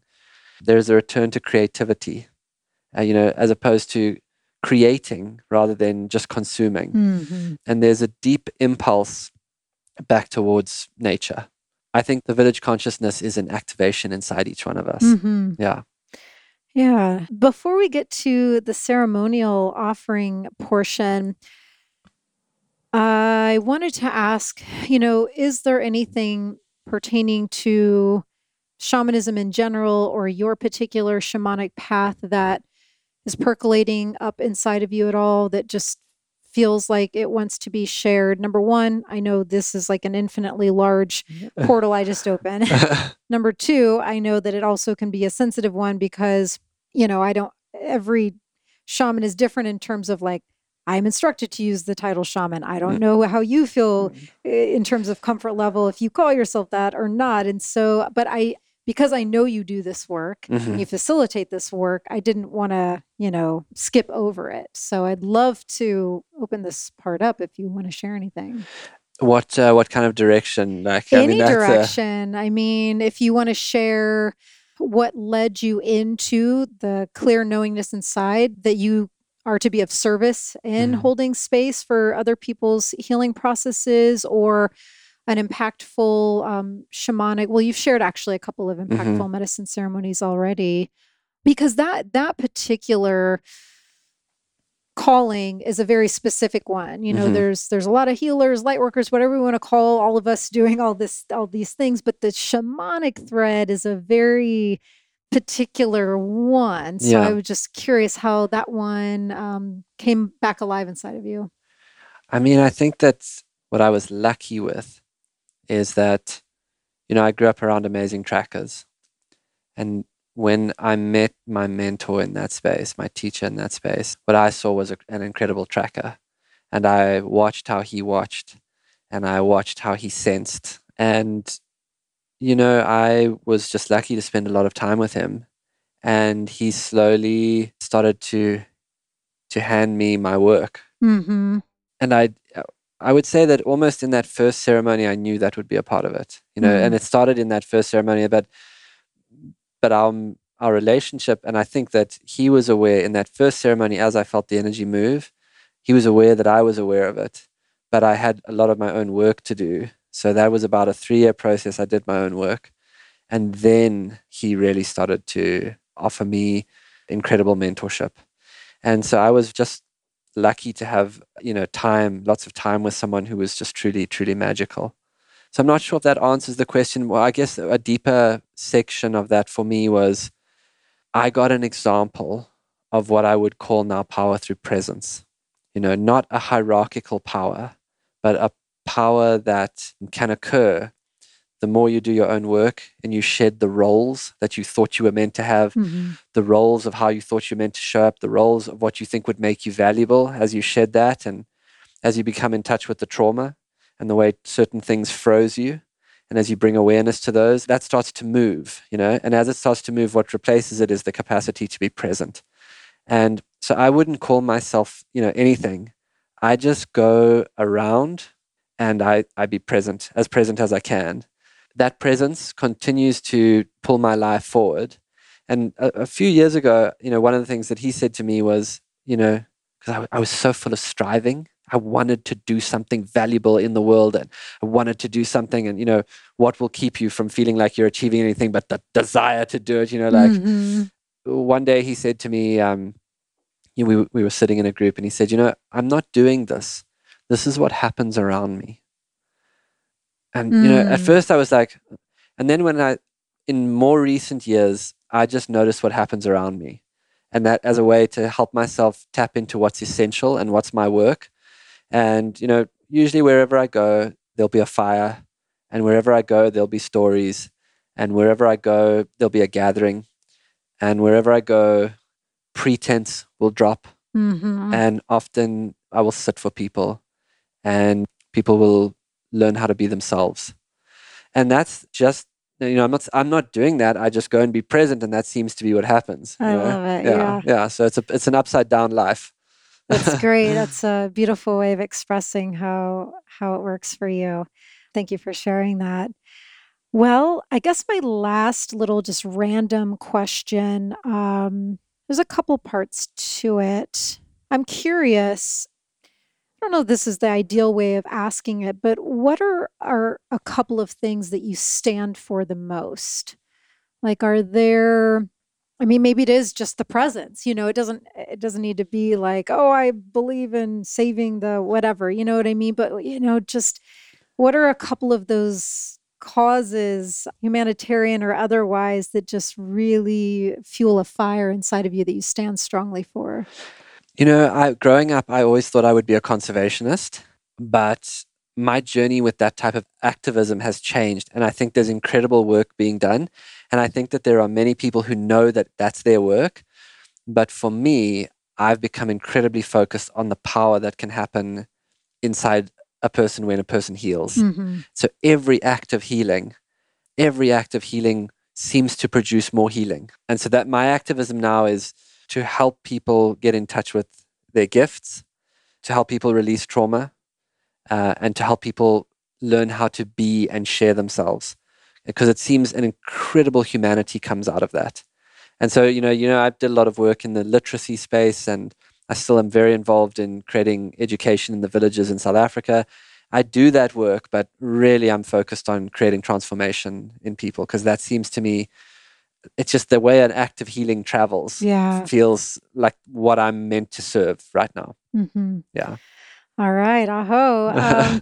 So does now feel like a nice time to voyage the listeners into wherever you want to voyage us? My goodness. I mean, yeah, thank you for this opportunity. Oh, thank you for your generosity. Yeah, it's been so lovely talking to you, and likewise, you just emanate, so thank you. Yeah, so maybe we'll just go inwards a little bit now. Beautiful. And do you recommend, does it matter if they lay down or sit up? Or what I would say is just, find yourself listening to this now, and just orientate yourself in a way that feels comfortable to you. You might sit, or you might lie down. What I would really like you to do is start to bring some awareness to your body. Just feel that beautiful, subtle energy vibrating in you. You might bring the awareness to your hands. See if you can feel that inner energy field inside of your hands now. Feel the presence of your whole body.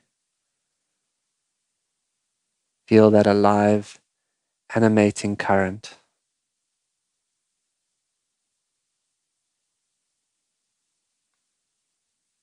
Become aware of your breathing. And slowly we start to take ourselves inward. We take ourselves into that wild, wild place inside of us. That wild, natural space that we are. And I want you to find yourself in an African savanna, late in the afternoon light. To the west of you, the sun is dancing across the horizon. Beautiful, long beams of light streak the air. And in this beautiful clearing, you might notice a beautiful marula tree just a few yards away from you. Beautiful grey branches and a thick grey stem. The tree is ripe with marula fruit. And I want you to slowly walk yourself over to the base of that tree. And as you walk, feel the depth of the silence around you. You are the only person for miles and miles around.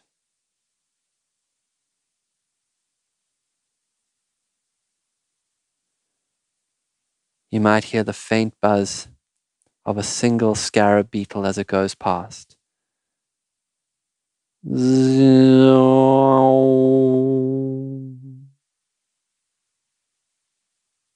take yourself to the base of that beautiful tree and turn yourself to face that beautiful sunset. And slide down to the base of that tree and sit yourself down. Feel the warmth of the bark against your back. Feel the warmth of the ground underneath you, thousands of years old. And allow now a deep, ancient African energy to flow up into you.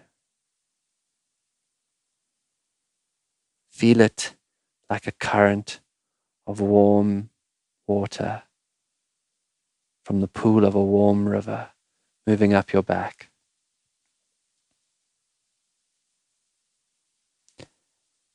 And turn yourself now so that your eyes find the very edge of where the open clearing gives way to a thick woodland.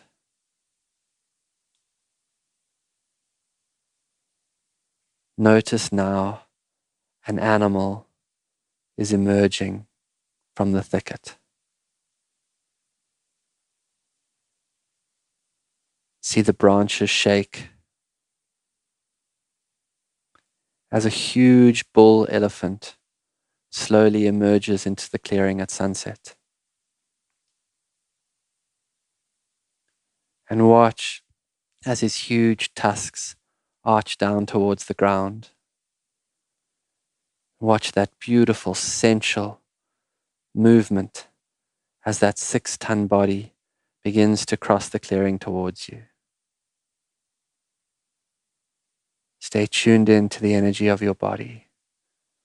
Feel the aliveness.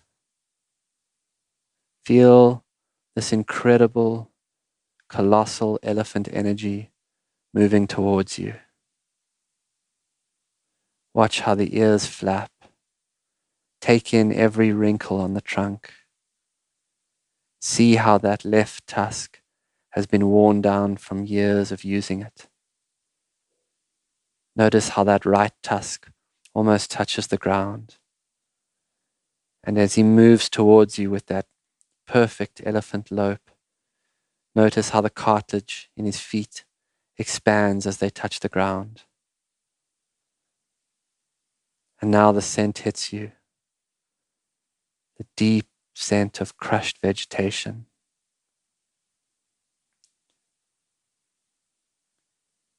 And sit still against the base of that warm tree as that elephant bull walks right up to you. And as he comes closer, you feel his energy entering into your energy.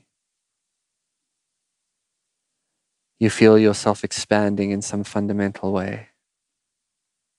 Feel it now, wherever you are. Understand that through this frequency, elephant came to you. Elephant came to you now, full of an ancient wisdom. Elephant came to you after crossing thousands of miles of land. Elephant came to you wherever you are. And as you feel that energy fill your energy, and you feel the solidness of that tree behind you, and you feel that beautiful African energy underneath you, ask Elephant now, Elephant, what do you have to teach me?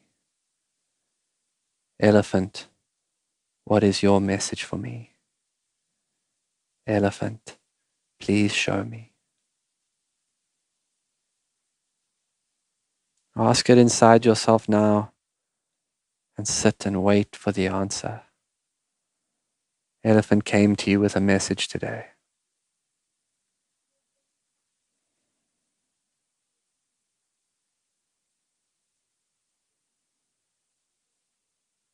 Elephant, what message do you have for me? And look closely at those big, beautiful ears, and look closely at those gentle eyes, and look closely at the way that beautiful trunk hangs, and the way that ivory shines. And then Elephant shakes his head, and he turns from you, and he begins to move past you. But Elephant knows you, and now you know Elephant.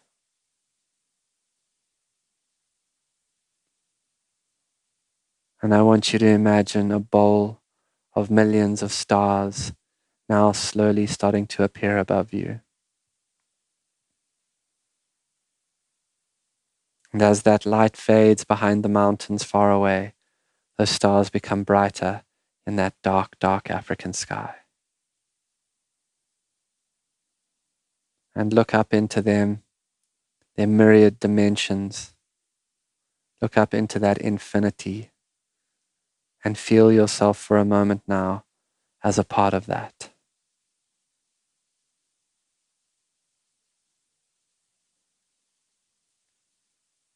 Feel yourself connected to some ancient way, to some beautiful nature, to some incredible starlit sky.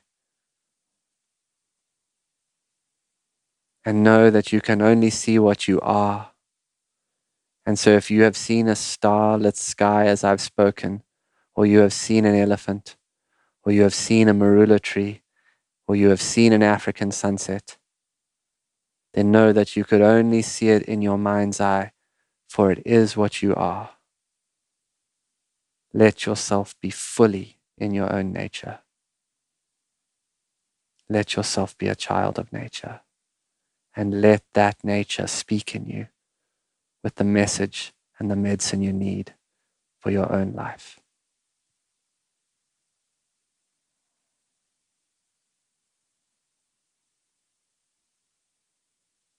Thank you.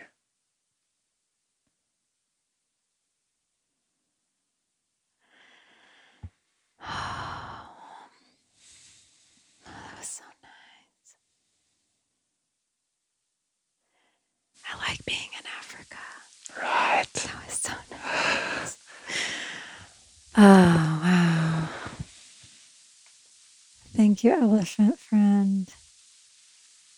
At first, I actually didn't tune in if it was a male or a female, but all it was doing was what do you call the sound they make? I don't even know if there's the trumpet. The trumpet, yeah, just was very loud, like lifting and trumpeting very loudly. But then I think the third time I asked, all it said to me in 2 words. It said, "Be bold." Be bold. Be bold. Beautiful. It's like, okay, elephant, I got you. Thank you. Oh, wow. So nice. You're one of, I think, other than my aunt, who was a shaman, and she was, after my awakening, the first person that Spirit was guiding me to work with for my healing. And that's when the Black Panther presented, was through a healing journey with her. But I think other than that, and that was many years ago, you might be the only other person that I've kind of let take me on an animal journey. Oh, good. That was so good. nice. Yeah, thank you. Well, be bold, Yeah. Be bold. You seem to being very bold, though. I know. I agree with that. And so, but I felt it in my blood and bones, what it meant in terms of how to, and even enhance the boldness even more. But thank you for recognizing that. It has definitely been a path that's required way more of me, especially when it comes to the courage piece, than I ever anticipated or knew possible. Well, you are doing it, and it's been such a pleasure to be with you. Thank you so much for having me. Thank you. Thank you for coming, and thank you for your generosity of sharing the stories and the wisdom and your personal voyage and the guided session at the end. Thank you. Thank you. And I'll be sure, as always, for everyone listening to put Boyd's information and Londa Losey's information in the show notes and on my website, AllisonCharles.com. You can find everything there. So if his work or the power of the land is speaking to you, you can lean into both of those areas further. Yeah, thank you. And, there's The Lion Tracker's Guide to Life is a nice book to look at. And we also just developed a Track Your Life online retreat. So if people want to do a bit of that work, begin the journey of going inwards and developing the skills of a tracker, that's also an option now. Love that. Is that on your website? That's on my website, boydvarty.com. Okay. Yeah. Beautiful. All right. Thanks, everyone. We are sealing and closing off this ceremony circle space right now. Thank you for joining us. We'll talk to you next time. Woo! What a powerful voyage that was. It is just my greatest honor. It brings me so much joy and activates and lights up my soul to be able to sit with these incredible, embodied, true spiritual masters and leaders from all over the world. I ask that you please, if you feel called, continue to support them and their work in whatever way that feels aligned for you. Please go to my website where all the show notes are listed, www.allisoncharles.com. That's www.allisoncharles.com, so that you can access their direct links to their website and social media platforms and additional information about them. And remember, what makes Ceremony Circles so unique is that at the end of every single episode, as you just experienced, we immerse in a powerful ceremony, ritual, invocation, prayer, spiritual song, some sort of activation that the guest feels called to offer on that day. So listen to your intuition. If at any point moving forward, you feel called to come back and re-immerse in this guided ceremonial experience, do so. Because I guarantee every single time you experience it, you will receive a new medicine transmission, a new awareness, a new awakening aspect within your soul. It has been an honor voyaging with you.